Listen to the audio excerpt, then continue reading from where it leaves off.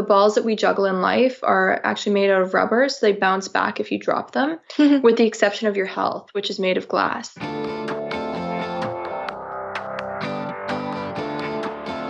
Hey, my name is Felix Tia. I'm the host of Shopify Masters, a weekly podcast powered by Shopify, the easiest way to sell online, in person, and anywhere in between. Each week, we invite entrepreneurs like you to share what they've learned growing successful e-commerce businesses. In this episode, you'll learn what to look for in a co-founder, how going full-time in their business led to $250,000 in sales, and which social media channel is the best to use to get press. Today, I'm joined by Connie and Laura from Nubody. Nubody is a female-founded beauty company that creates natural skincare at affordable prices. And was started in 2017, based out of Toronto, Canada, and is a seven-figure business. Welcome, Connie and Laura. Hi, thanks so much for having us. Yeah, excited to have you both on. So this all started with a problem that you were both personally facing that led you to create Nubody, which, by the way, is spelled N-I-U. Body. Can you tell us a bit more about this personal challenge, this personal problem that you both are facing that led you to want to create business? Yeah, definitely. So this was born out of both Connie and my own personal passions within the natural beauty space. So I had just graduated from university. I went to the University of Toronto, studied chemical engineering, and during my fourth year of school, started to get really into natural beauty. Just loved everything about trying different products. Started to get really into looking at the ingredients in these as well, with an engineering lens. And I began to be super frustrated with just how expensive everything was. Being a recent grad, I didn't have a lot of money to spend on skincare, unfortunately. And a lot of the brands that I wanted to shop, because they actually had great, amazing, clean, natural ingredients in them, were way out of my price point. Like I would have had to drop probably $500, $600 for a full routine. And so that was the initial frustration that we set out to conquer, was making natural skincare products more affordable. Got it. Now, what was your backgrounds at this time? Like, did either of you have experience creating a product like this? Not necessarily. Like I had my chemical engineering background, so I was comfortable tinkering around in a lab and understood like the basics of how to speak that lingo. Mm-hmm. But actually, after I graduated, I took a non-traditional route and went into software sales, just because I loved the unknown and the risk and the excitement that goes along with being in sales. So I wouldn't say that either of us had experience formulating before that. Yeah, I would say in terms of like just a side passion type of thing. For me personally, ever since I was young, I was very interested in natural skincare and also playing around with ingredients in my mom's kitchen. So I remember coming home from school in middle school and like playing around with green tea and like mashing up bananas and, using egg yolks and egg whites and making face masks. So that was probably the extent of our formulating knowledge at that point. Just goes to show you can really start from wherever you are. You don't need to be an expert to start a business. Yeah, definitely want to dive into how you gain expertise in a bit. And I think your story of being a young creator, starting off, tracing basically your entrepreneurial and your creator roots back into your past is definitely something the audience, listeners out there that are also entrepreneurs can certainly resonate with. So you mentioned that, did the both of you go just kind of get like day jobs at this point while starting the business on the side? Like how did the kind of careers lead back into the business? Yeah, so I can start. So for me, during the time that Laura and I started working on Nubody, I was working in marketing and sales at Kimberly-Clark. So it's one of the large multinationals. They make Kleenex and Huggies and Kotex and such. So that was my time where I was really learning how to negotiate with buyers and understand brand management, which actually lends itself really well to my current role at Nubody, where I manage marketing and sales. But we did side hustle it for a year and a half. While Laura, I guess, can jump into what she was doing. Yeah, so actually to back up a little bit, this was an idea that I initially had after graduating from university, and I was working a full-time 9-to-5 in software sales, found that I was really lacking that creative outlet in my life, and had a lot of spare time in the evenings and weekends that I wanted to fill up with a business. I'd had 2 companies in the past and knew that that was eventually where I wanted my career to take me. So this idea for Nubody, I couldn't get it out of my head. I was so convinced there was something here within this market and that it was solving a real need that I had at least experienced.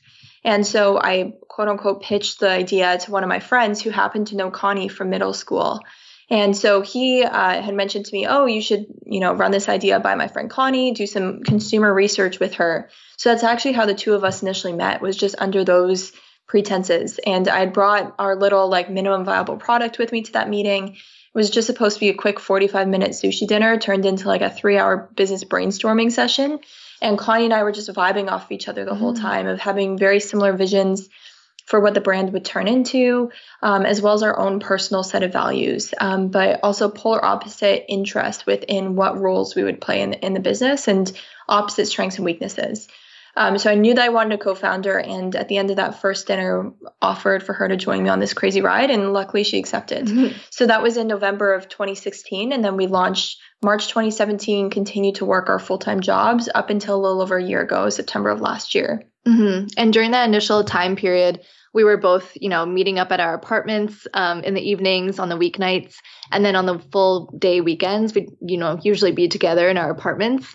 And when we were side hustling in the beginning days, because, we both only put in $2,000 to start the business, we didn't have money for a warehouse or anything like that. So, all the manufacturing was initially done in my kitchen on our countertop. And then because my apartment wasn't big enough to hold all the packaging supplies and all the shipping materials, then Laura would lug all the finished product back to her apartment and then fulfill orders through Shopify from her apartment. So that was what it looked like in the beginning days, which now we can look back on fondly, but it was definitely a big hustle period.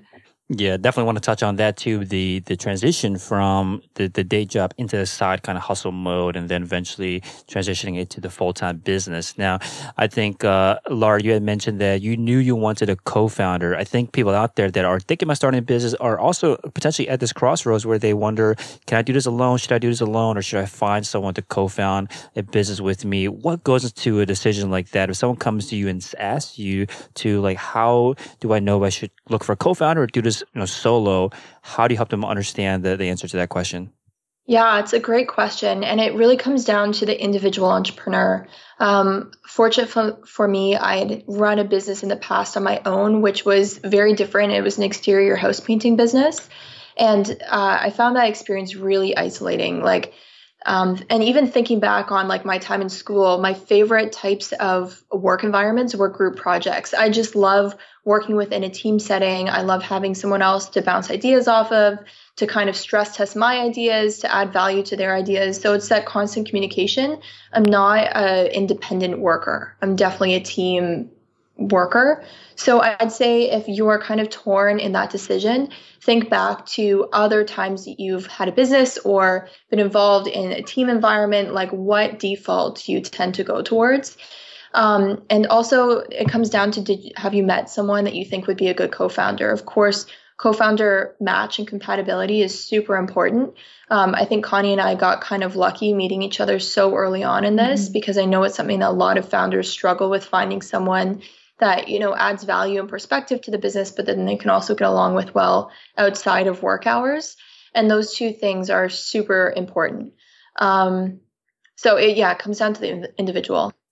Got it. Now, so when you went into this meeting for the first time, I think you said over sushi, what was it that you were, either both of you or either of you were looking for, like criteria almost to determine if this would be a good fit or not? I know this is super early in the I guess the business, so maybe you weren't thinking about this too much, but maybe even looking back on it, like what are the kind of green flags and red flags that you would look for in a co-founder? So I wouldn't even say that we were going in looking for criteria, because we truly didn't expect to go into that meeting looking for a co-founder. Like, it was just to do market research. And Connie was just generous enough with her time to be like, oh, I'll meet up with my friend's friend to tell her if I like her business idea. So it wasn't under the context of being like, oh, we're testing out, see if this is a partnership. So it felt very much more natural than that. But then as Connie and I were having the conversation and the idea came into my head of being like, okay, maybe this is a good person, I'd say the things that I was looking for was her value set. Like, is she a good person in her core? Is she someone that I would trust? Do I think she would try to lie, steal, or cheat within the company? Obviously, those things would be huge red flags. I don't like people with massive egos. So making sure that the other person was really down to earth was super important. We also talked about the Myers-Briggs personality test. Connie and I both love Myers-Briggs types, and I really believe in them. And we found out during that first meeting that we're actually polar opposite. So I'm an INTP, she's an ESFJ, which was kind of like a cool affirmation as well, that this is someone who can clearly balance out my personality and my strengths and weaknesses. So those were the things, like, then having complementary personality sets and interests. Yeah, definitely completely agree with everything Laura said, especially the values part. Like, I think a lot of the times when you're thinking about, side hustling or starting a business, you're just thinking about the full on hustle mentality. But something that Laura and I found that we both share is, like, we both are probably within the top 3 people in our networks in terms of the level of hardworking and like in terms of the level of hustle we're willing to put in. But at the same time, it's not like our entire days are only working on New Body. Like, we both value seeing our families. We both value having time to work on our health and focus on like going to the gym and,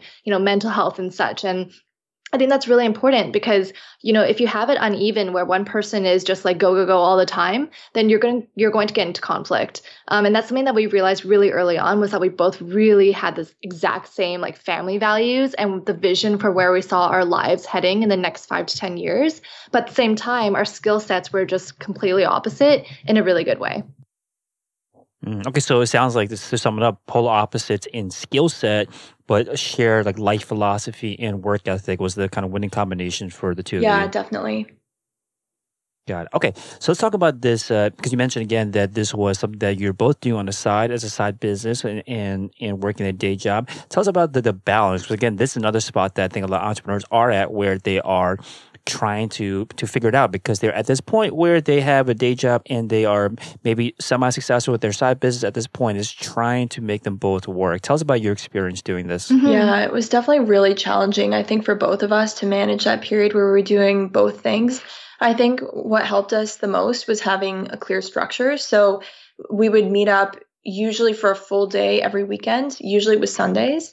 And then generally speaking to weekday evenings throughout the week. So for us, it was usually Tuesdays and Thursdays. And then also trying to make sure that you do as much work together. I think there's a high tendency these days to do as much remote work as possible, because technically it's possible to do, but the team dynamics, I think, really suffer when you're not working on things together. So even if you don't technically need to be in each other's presence, make sure that you get that FaceTime in is really important for achieving that balance. And then as soon as you possibly can, get some level of separation between your home environment and your work environment, even if that means, not having stuff like in your bedroom, so that there's somewhere that you can go to escape the business and not be surrounded by it, even though it's never going to leave your mind. Like, you'll always be thinking about the company once you commit to the life of an entrepreneur. Yeah, I remember one time when we used to store, all the products in my apartment, they were all over my living room. There was oil everywhere on the floor because our first product was coconut oil based. And I remember one night getting up in the middle of the night and I just slipped on some oil and tripped over a box. I fell on my face, and it was just one of those moments where I was like, what am I doing? Like, is this, like, who am I to think that, we can really pull this off? And so I completely agree with Laura that as soon as you're able to develop some sort of separation, that's key. In terms of, balance in the beginning, it's something we're both still struggling with getting a hang of, because for both of us, we think our 20s are when we should be really working hard and hustling. So again, don't have that fully figured out. But I remember the beginning days, what was hard was, when you're at the office working your full-time job, you still need to do a really great job, obviously, for the company that's paying you. And then we would both have calls scheduled with buyers and suppliers. And, we'd run into little meeting rooms in our office and, try to call in the other person and pretend we were in the same room. And there were times where we'd stay up like for 3 weeks straight making products by hand in the evenings for our first large order for like 7,000 units because we, again, bootstrapped and couldn't afford to outsource that manufacturing. But because Laura and I were so sure that, we were going full time with this eventually, and we were sure that this was a problem that, we could solve for a lot of consumers, I think that really led us through that difficult and dark time. Yeah, so let's start off as a question about balancing the day job, the side business, but you touched on something important as well, which is the work-life balance. Once you do kind of devote yourself to the entrepreneurship lifestyle and have your business that you're working on full time, because it's a lot easier to separate that when you have a day job, right? Because you work your 9 to 5, and for the most part, you can't have that clear-cut boundary for them, again, for the most part. But you are both very purposeful about setting this work-life balance, or at least working towards it as entrepreneurs, as people that are working on your own business? Did you both have some kind of like, I guess like traumatic experience with not having the right balance that makes you both really emphasize the importance of setting those boundaries and having that separation, that work-life balance between your business and your personal life? A traumatic experience. That's This sounds like you guys are so very purposeful again about having this boundary that I think not a lot of people think about. Just very mature 20-year-olds or 20-something-year-olds. I wouldn't say that there was anything specifically traumatic. One thing I would say, though, is that on a weekly basis, Laura and I have a retrospective where we reflect on the week, what went well and what could have been improved. Which I think is a really great structure to have. And something that we noticed repeatedly is whenever we would work like full day weekends after going full time with New Body and not having any personal time, that would be a week where we would just feel really burnt out, kind of a little more uninspired, and things would take a little bit longer to do. So, reflecting on that and noticing that having even those extra few hours for yourself where there's nothing work related actually helps you become more productive was a good realization. So some things that I personally do to try to set some boundaries, again, not perfect with this at all, is since I live by my calendar, I physically block in calendar blocks called like me time or like self-care time in the evenings to make sure that I don't, book something with a friend or have a meeting at that time, but also I'm not working through that evening. So it could be something as simple as like reading a book, going to the gym, etc. Another thing that helped a lot was pausing my inbox.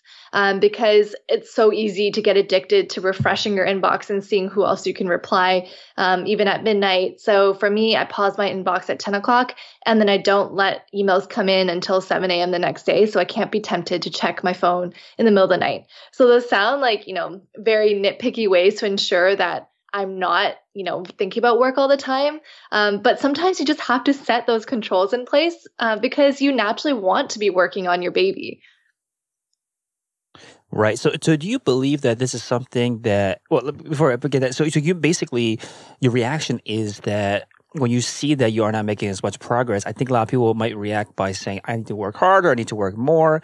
You're saying you need to work less and have more self-care time. Do you believe that this is something, this philosophy is something you should always do, regardless of what stage you are in your business? Or do you believe it's more like, I guess almost like a earned luxury once you have some kind of momentum behind you?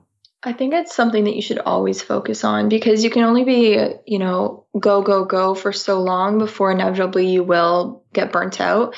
And I do remember that during that period where we were side hustling and working full-time jobs, my immune system was for sure compromised because I remember I was getting sick like probably once every 2 months, whereas I don't think I've been sick like hardly at all in the past year, like maybe once in a full year.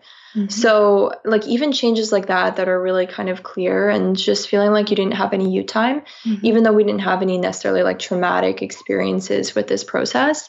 But then also, being kind to yourself of not feeling a level of pressure of having to do it all. Like I know that there'll be times that New Body will start to slide or maybe New Body's going great, but then my personal life slides. And I read this quote the other day that's, the balls that we juggle in life are actually made out of rubber, so they bounce back if you drop them, with the exception of your health, which is made of glass.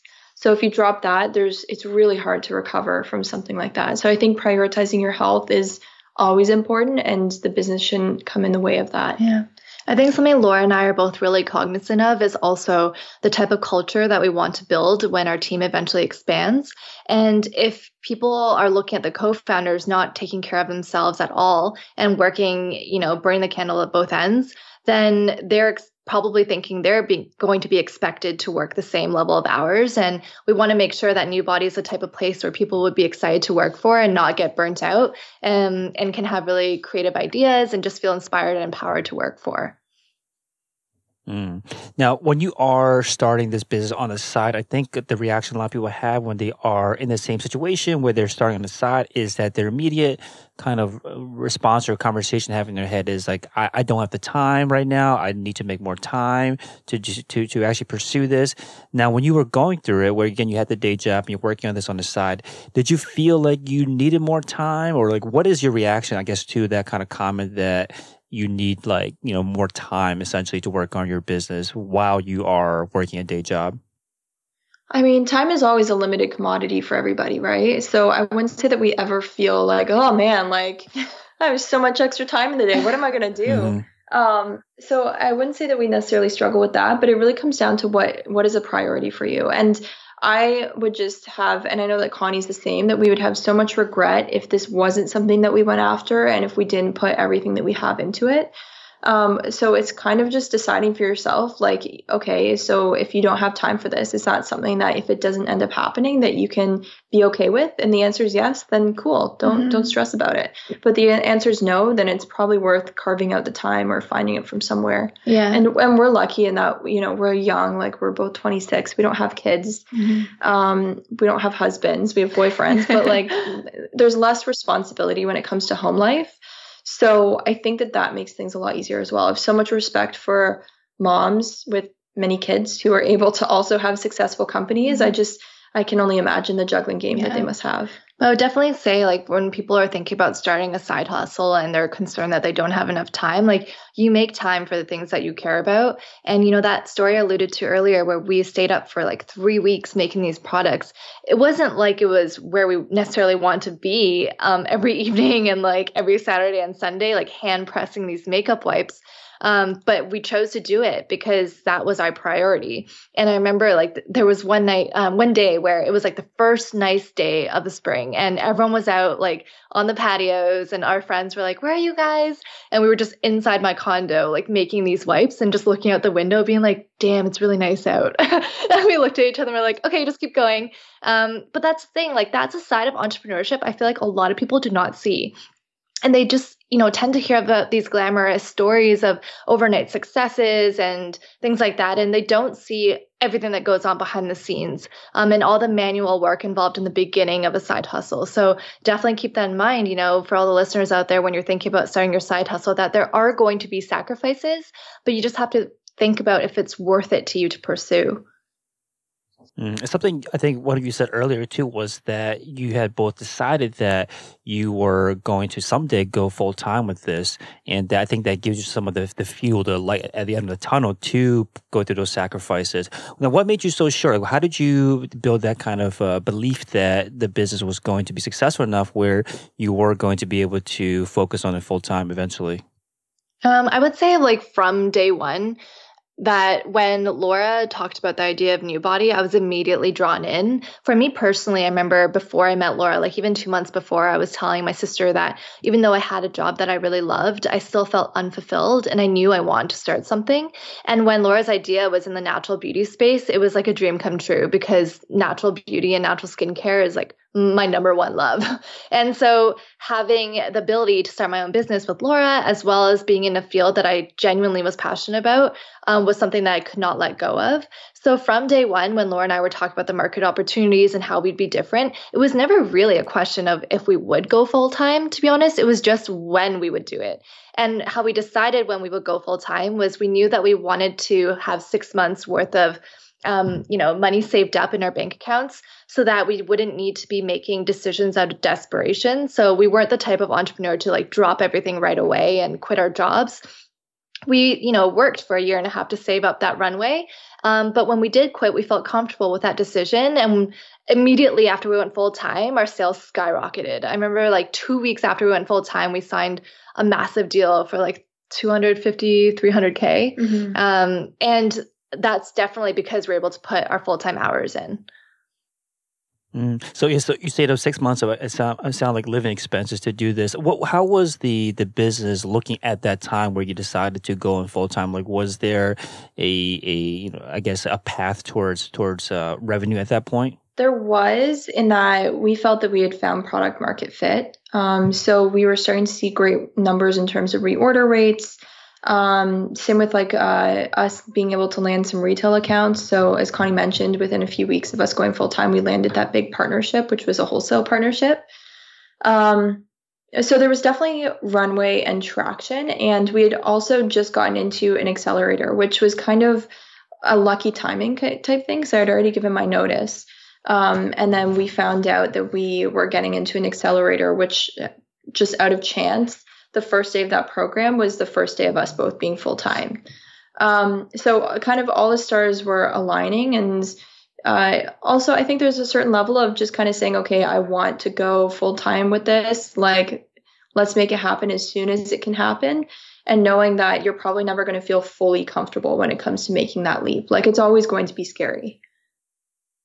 I think that was something you mentioned earlier, which was about how you did not want to make decisions out of desperation. I think this is important. It's also the other side of the coin where people tell you that you should just kind of jump out the plane and then figure it out on the way down and just kind of quit your job and have no safety net. And what you're getting at, I think, here is that when you don't have kind of cash to pay your rent, you're kind of always chasing the next paycheck, or otherwise you're going to be homeless, or you're not going to be in a good situation. But if you have that runway, you have some kind of cash coming in or cash saved up, you are making more long-term decisions. I think there's a really undervalued point that you're making here about why it is important to kind of hedge your bets a little bit so that you don't make, again, these desperate decisions. Now, you mentioned that soon after you quit, you both went into this full time, you landed that $250,000 to $300,000 wholesale partnership deal. What did you do with your time that allowed you to start kind of making these big leaps in the business? Yeah, I mean, I can speak to the retail side. So, if you want to like reflect back on when we were side hustling, I could only respond to, X number of emails per day, and especially during the workday when, other new body buyers were working too, because during that time I was working with my other accounts with Kimberly Clark. And so most of the time during the 9 to 5 workday, I was working my other full-time job. So because of that, when I was side hustling, the only time I could really get work done on new body was in the evenings. And then you'd have to wait a full day for a response from your counterpart person that you're working with. And so when we went full time, I was able to have multiple messages, multiple calls per day, really get the ball rolling that way. And I think that was like a massive change once we went full time. I think also you're in a different mindset when you go full time where, like you just have so much more time to work on your baby. Whereas before, after 9 to 5, you're kind of mentally drained and a little bit exhausted. And when you're trying to think of creative ways for, cool opening, like cold emails or good ways to respond to a buyer or supplier, sometimes it just takes you a little more effort to think of it when you're side hustling and to make a good impact through your emails. Whereas when you're full time, like you feel more refreshed, even though maybe you're working more hours, but you just have so much more time as a resource that way. Hey, real quick, if you're enjoying the show, please leave us a review on iTunes and let us know what you think or what you'd like to hear more of. Now, let's get back to the interview. That makes sense. Okay, so I want to talk about how you use your resources, especially early on. You mentioned you both put in $2,000 for a total of $4,000 to start the business. Now, when you think back on it, what was the best use of the $4,000? So this wasn't something that we bought right out of the gates, but it was something that we bought, I think, maybe 2 months in, was a really high quality home like laser printer. And being like a physical goods company, one really annoying point for us was ordering labels for our first line of products, because they were super expensive at the quantities that we were ordering at. And then if we wanted to change anything about our design or our formula, which is a great thing to be able to do since you're growing and still learning about what exactly your brand means, we found that we were having to waste inventory, or we just wouldn't make those changes because of like the sunk cost mindset. So investing into that printer, which I think was like $250, was amazing. And it served us well for like, I think over 1.5 years, almost 2 years, it was still going for. And we would use it basically just to print our own labels. So we would buy these like really nice quality printer sheet labels essentially and use those for our products. So if we needed to make tweaks, we could do it on the fly. Just making sure that the money that we invested was not going towards things that seemed really glamorous to have, like spending a ton extra on really, really nice business cards or having all these brochures printed off, because chances are your brand is going to change before you can use up all of that material anyways. And then it's just kind of like money down the drain. Something that, of course you need to spend on is incorporating. So that was something that I think was the first thing that we did after we started working together, was just to make sure we could protect our personal assets. And that was maybe, I think, $400 Canadian. But other than that, I think I agree with Laura that the printer was, definitely the first thing that comes to mind in those initial hustle days. Yeah, that's funny. So you mentioned though that the mistakes that you at least see other entrepreneurs making, or that you definitely warn entrepreneurs from making, is investing in like the business card and things that again that might change with your brand, pretty soon after you're launching. Do you remember some of the things that maybe you did make mistakes with that you did realize, like the $4,000 out of those $4,000 or early on, that you probably shouldn't have spent money on, or at least looking back on it in hindsight? Something that I can think of, it wasn't necessarily in the first couple months, but because we didn't have a lot of money to play with, but we also wanted to attend trade shows to meet with retailers, was we're like, okay, within the beauty space, for any of the listeners who are thinking of starting a beauty brand, Indie Beauty Expo is one of the most reputable trade shows to attend. They're all over the world, but the cost to attend, I believe, was $4,000 US just for a booth. And because we only had 4,000 Canadian in our account to play with, it didn't make sense for us to attend. But we also still want to get, some validation of this Canadian brand in the US market.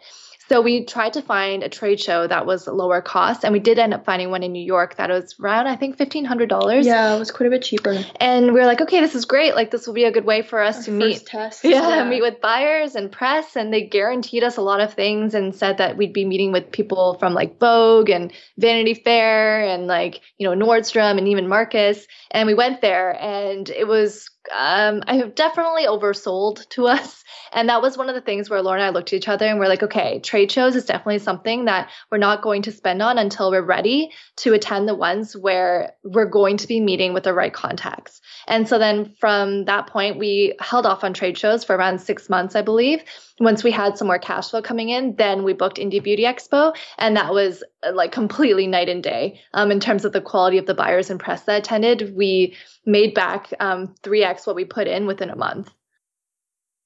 So at least in your industry, in the beauty industry, when it comes to trade shows, you definitely get what you pay for. You should, in your experience, go for kind of the top tier events. 100%. Yeah, it doesn't mean that you need to spend tons and tons of money on like the flashiest booth. Like there's ways that you can save money on like the booth expenses, because these trade show companies will charge you so much money just to rent like a table or like a chair. It'll be like, $60 just for a chair. It's crazy. So there's ways that you can bootstrap that, but definitely when it comes to things that are out of your control, like who attends the trade show, it's better to go with the main brand ones as well. And then while you're there, making use of it. Like it's unbelievable to us, the number of people that go to these shows and then sit behind their table, sitting down, looking at their phone the entire time.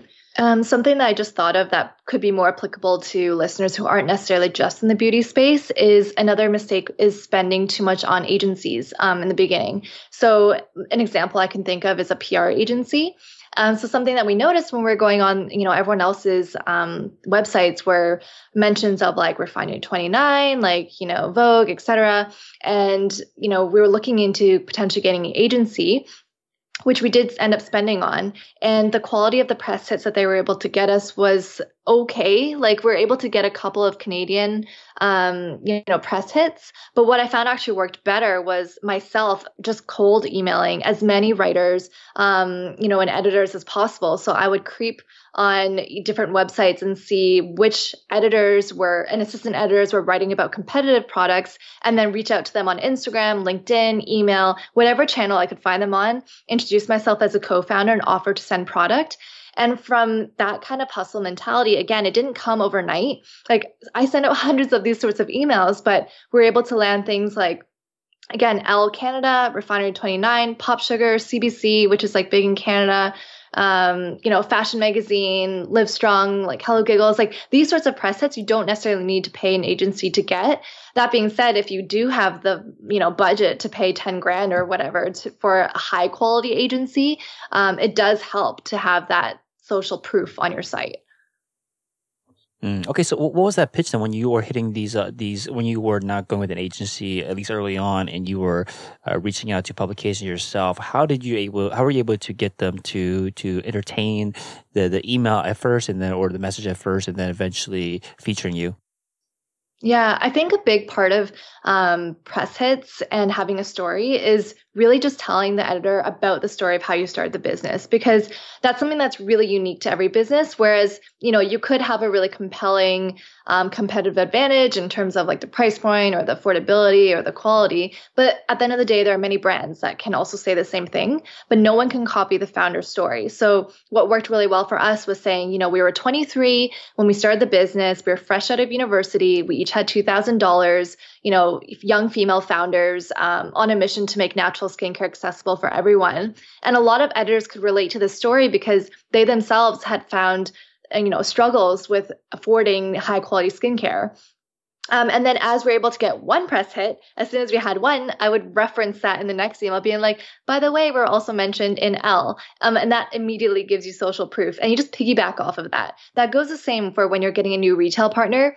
Once we landed our first small retail partner, which was in a small, area of downtown Toronto, I would start including that in all my emails that got sent out to retailers just to show that one retailer, took us on.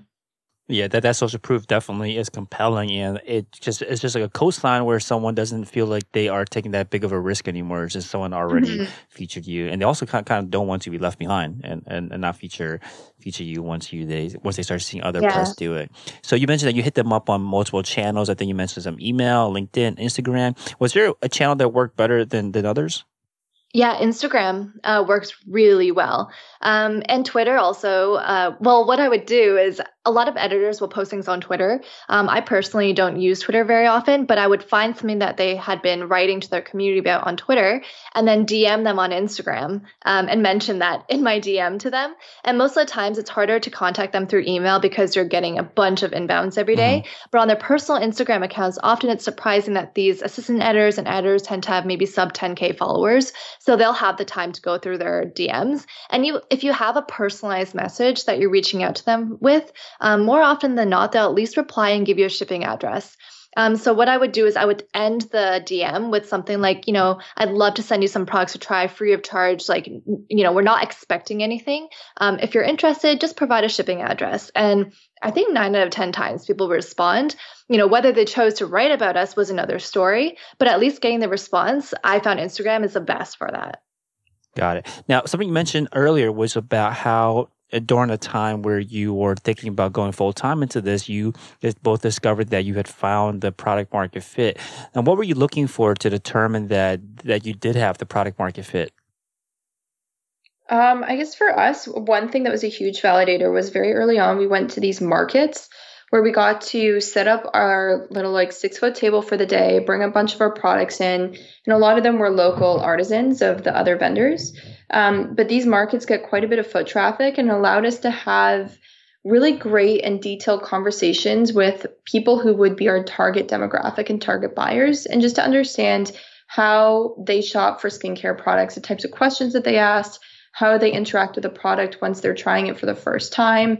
And that was a really great learning experience for us, and then also helped to guide what types of products that we released, and then also what type of tone we use when we talk about the products to shoppers and consumers. So that was a very early validator for us. And I remember very distinctly this one time that a lady who we had met at one of the markets in August came back, I think 3 months later, to the next market, specifically just to see Connie and I and to talk to us about how much her skin had changed. It was a remarkable transformation. I remember the first time that we saw her, she had fairly severe hormonal acne and very active breakouts. And then when we saw her the next time, it had almost all cleared up, maybe 10% of it was left.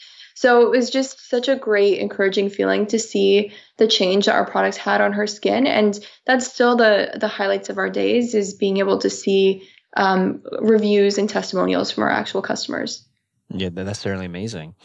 So what tweaks were you making to discover, I guess, to figure out that product market fit? Because it sounds like you were just kind of actively trying to improve that. What kind of changes were you both making at that time to get a better fit? Yeah, we tweaked around with our packaging quite a bit. So upgrading it, since we were bootstrapped initially, it was we didn't have any exterior packaging of boxes. And then we upgraded to a model that was a little bit more handmade, and then another version that was actually mass produced, and getting customer feedback on those things throughout in terms of the types of messaging that we used. Even something as simple as like on our website, we used to have this series called Boss Babes, but we realized that within the market that we're going after, that term doesn't really resonate with many people anymore. So we changed it to Her Hustle, just small things like that. Pricing as well, scents too. So like seeing people's faces and how they respond to different scents really guided the types of scents that we would use in future products. So it's like overall and corners. like another thing I can think of is changing, a product dispenser from a pump top to a cap top, things like that, where we're like, oh, everyone's going to want a pump top cleanser. And then when we launched it, people were like, actually, no, for a cleansing oil, I prefer to be able to control how much oil comes out because, I might not be wearing that much makeup and a whole pump is going to be wasteful. And we're like, I did not think about that. And so I think, like Laura said, for anyone who's thinking of starting a business, especially a product-based business, going to local markets and flea markets, it's exhausting, but it's so worth it. And we still have customers to this day who continue to support us through shopping on our Shopify website that we met at our markets in our first couple months of starting New Body. Got it. So speaking of Her Hustle, so you mentioned that you guys have Her Hustle, which is a bi-weekly interview that you both have launched. Can you describe the kind of content that you create for it?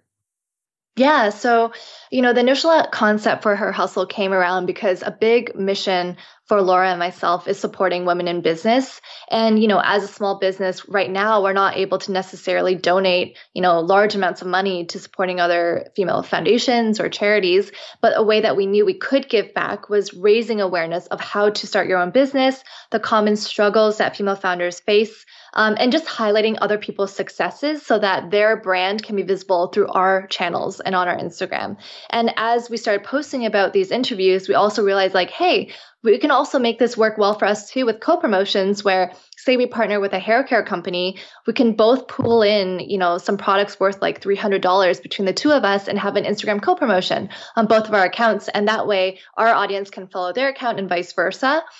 So it just, started out really organically, but now it's something that a lot of our audience really enjoys and looks forward to. And because we have such a large roster, I think we have over like 75 or 80 of them now. We're able to approach like really large, successful, inspiring businesswomen. One example I can give is I was at Shop Talk with Laura in March, and it's a retail conference in Vegas. And one of the people speaking was Reza Girona, who is the CMO of Revolve. And, she's massive and has been credited with being one of the first to really capture the influencer marketing trend. So I ran up to her after her presentation and was like, hey, we have this thing. It's called Her Hustle.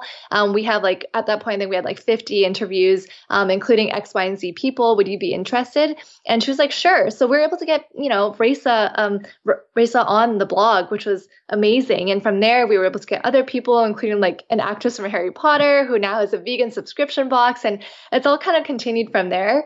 And so I think one point that's, important about this is that content is so important. You shouldn't just be posting on your Instagram like, here's my product, buy my product. You should also be posting value add content that people are going to enjoy following your Instagram or your emails for.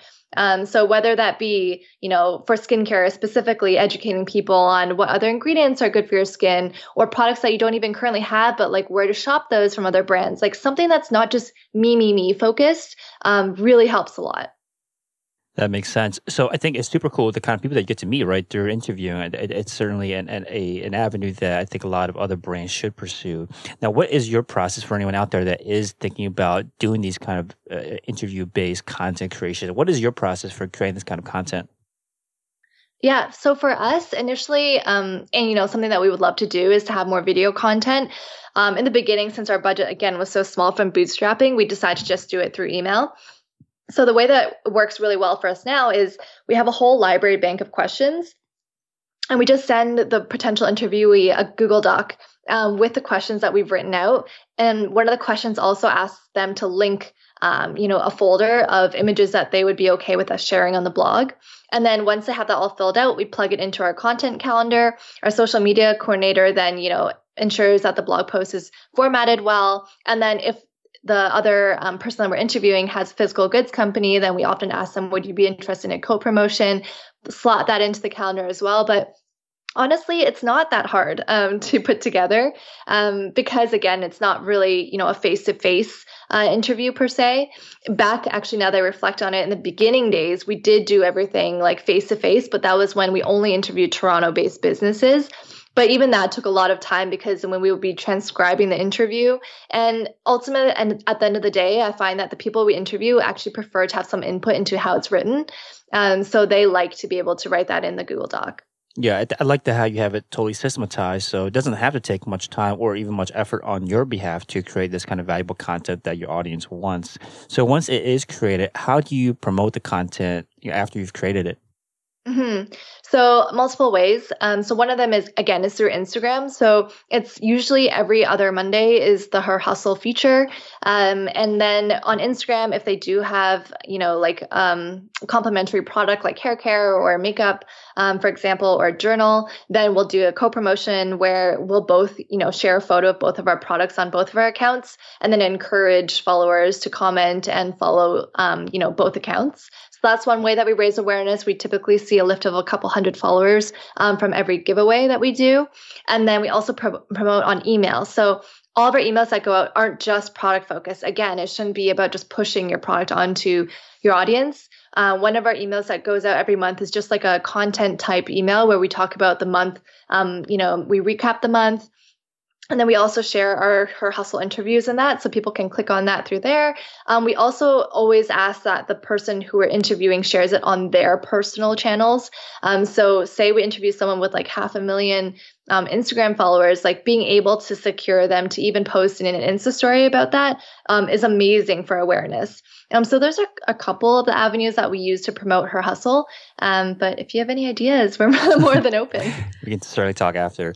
So when you are looking to identify which brands or which personalities, which influencers to work with, like how do you I guess filter, or how do you decide who to go after? Yeah, it's a really good question. So initially, again, because it was such a small thing in the beginning days, I looked at which female founders I personally knew in the Toronto area because, we'd be meeting them in person. So I remember the very first one was one of my friends, Jessica, and she has a juice company right in the heart of downtown Toronto. So that was a really cool one to start with. And then as we start to build up a roster, sometimes we have people actually reach out to us where they're like, hey, like I saw this and I have this business, like, would you be interested in writing about it? So that's one way that we find people. Another way is Laura and I love to create lists of like inspiring like role models and ideas that we have. And, I even have a running list of just people that'd be really cool to try to get on the Her Hustle series. So that's one way that we get people. Oftentimes, Laura and I are meeting so many different founders at different events and markets and, trade shows and conferences. And usually we'll be able to get a couple of Her Hustle features from there. And one thing that we always think about is like, is this person going to be able to provide some sort of like insight or is their experience really interesting that people would resonate with it or be inspired by? It's not just like any random person who is, starting something new and wants a quick shout out. So when you are doing these giveaways, you mentioned that you are looking to get this, I guess, a co-promotion essentially from your side, and also the brands that you partner with. Now, what's the when you go from the She Hustle or Her Hustle side to going to the giveaways, is that like a pretty high conversion rate where most brands will agree to do a giveaway? Yeah, 100%. Giving product for promotions is very low cost, but usually very effective. Again, like you can definitely see a lift in terms of sales as well as in terms of your audience on Instagram. One thing, again, that works really well is having a promo code that you share afterwards. So I'll give an example. Say we partner with Verb Hair Care, which we have in the past. So the giveaway bundle is like $500 of hair care and new body product. And there's 2 winners. But even if you're not one of the winners, you can use the promo code, Verb on New Body's website to get 20% off New Body product. Or you can use the code New Body on Verb's site, to get like 20% off Verb hair care products. And you can track the results that way and see if people are actually interested.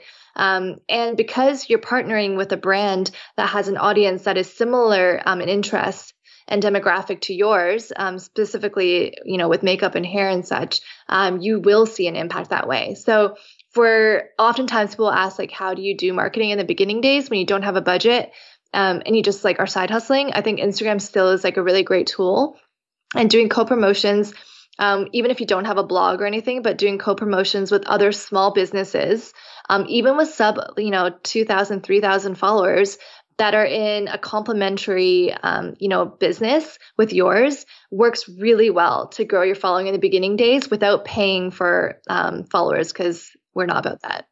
Definitely. Now, how often can you do this? If this strategy is this successful, can you run like a giveaway every single week, or is there a certain threshold where people are kind of like tuned out of it? Yeah, that's again an amazing question. So I remember there was one point where we were getting so many requests to do giveaways that it was pretty much like one every like 5 or 6 days. And we're like, no, this is not what we want our brand to be about. We don't want it to be about discounting our brand or people just following us for giveaways.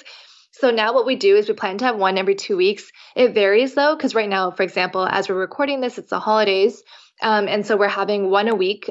So each week we have a different theme. So 1 week is self-care, 1 week is gratitude. But most of the time we try to keep it to one every 2 weeks max. Because again, you don't want people to be following your brand just to get something for free. At the end of the day, they should really like what your brand is offering and, be compelled to purchase if they really do enjoy what you're offering. Mm-hmm. So I want to talk a little about the site, the online store itself. So was this designed in-house? Did you guys hire an agency for this? Yeah, it was designed in-house. So when we first launched, we just had one of the free themes, and now this one is the base theme to it is Prestige. So I think it was like $120 theme that we made some customizations to as well. Now, when you look at the site, like, what do you believe is the most important part of the site in terms of conversions or getting the purchase essentially? I think make it very, very clear what you do when they first land on the site so that it's very obvious that we're a natural, affordable skincare company when they first land. Having proof. So for us, reviews and testimonials is massive, and making sure that you really focus on driving more of those to the website. And then, of course, calling out those press hits as well, if you do have any. So those two things, make it really clear what you offer, having social proof. And then the third would just be decreasing the burden of your like checkout flow. So making sure that all of that's really seamless. We love that Shopify now has multi-currency functionality, because that was a huge pain point for us in the past of ensuring that customers can check out in their local currencies. So anything that you can do to make it really easy to buy. Are there any tools or apps that you use to power the site itself, or just the business in general? Yeah, we use a lot of different apps. So I guess you mean more so from like the back end standpoint of site operation? Yeah. So for email collection, we use Privy because we really like the spin to win feature that they have. We find that converted way better. I think we got twice as many emails from it when we A/B tested versus just a normal email pop-up.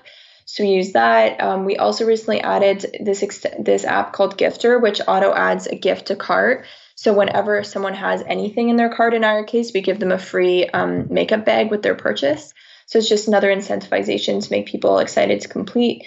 We use Klaviyo for email automations. We have a bunch of meta fields that we use as well. PicZen is the company that we use for our skincare quiz, just because within skincare, people want to know that they're finding the right products for themselves. And then we use Stamp.io for our review collection. Awesome. So thank you so much, Connie and Lars. So Newbody, NIUBODY.com is a website. I'll leave you with this last question. What would you say is the biggest lesson learned in 2019 that you want to apply going into 2020? That's a good question. Oh, that's a hard one.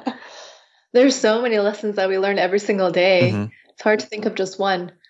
Well, I mean, I can speak for myself where I think oftentimes you get so excited with all these things that you're building that, you can get really carried away and only thinking about the future and comparing yourself with other businesses that are doing amazing jobs. And And I think that's something that we've had to work on this year, is being able to reflect and be like, damn, we actually did a really good job. Like, we grew this with just, $4,000. Like, now we have an actual office in downtown Toronto. Like, these little things, it's so easy to overlook and forget about all that you've accomplished. So that's something I would say is definitely a big learning. Another thing is protecting your time, which we touched on earlier in the podcast. Just ensuring that you're not spreading yourself too thin and always having time for yourself and your health, like Laura mentioned. And then for me, I'd say the biggest thing I learned this year was the importance of having the right partners within your business, and that people are really what makes a company tick, and that these partners can be both internal employees, but then also external vendors. And we've been very fortunate in being able to have some amazing suppliers and even logistics people like freight forwarders that help us to ensure that our company is operating well, and really investing the time into finding those right people and waiting until you find the right ones is the best way to grow. Awesome. So I mentioned newbody.com, NIUBODY.com is a website. Where else should listeners go to keep up with you two? So Instagram is at NIU.BODY. So that's definitely where you can find us. We often post, founder Instagram stories and chats and Q&As. So that's where you can definitely interact with us more. We also regularly check our DMs. So if you have any other questions after listening to this podcast, whether it be about like what partners we really prefer or what apps we like, we're more than willing to share. Awesome. Thank you so much again for your time, Connie and Laura. Thanks so much for having us. Thanks for tuning in to another episode of Shopify Masters, the e-commerce podcast for ambitious entrepreneurs powered by Shopify.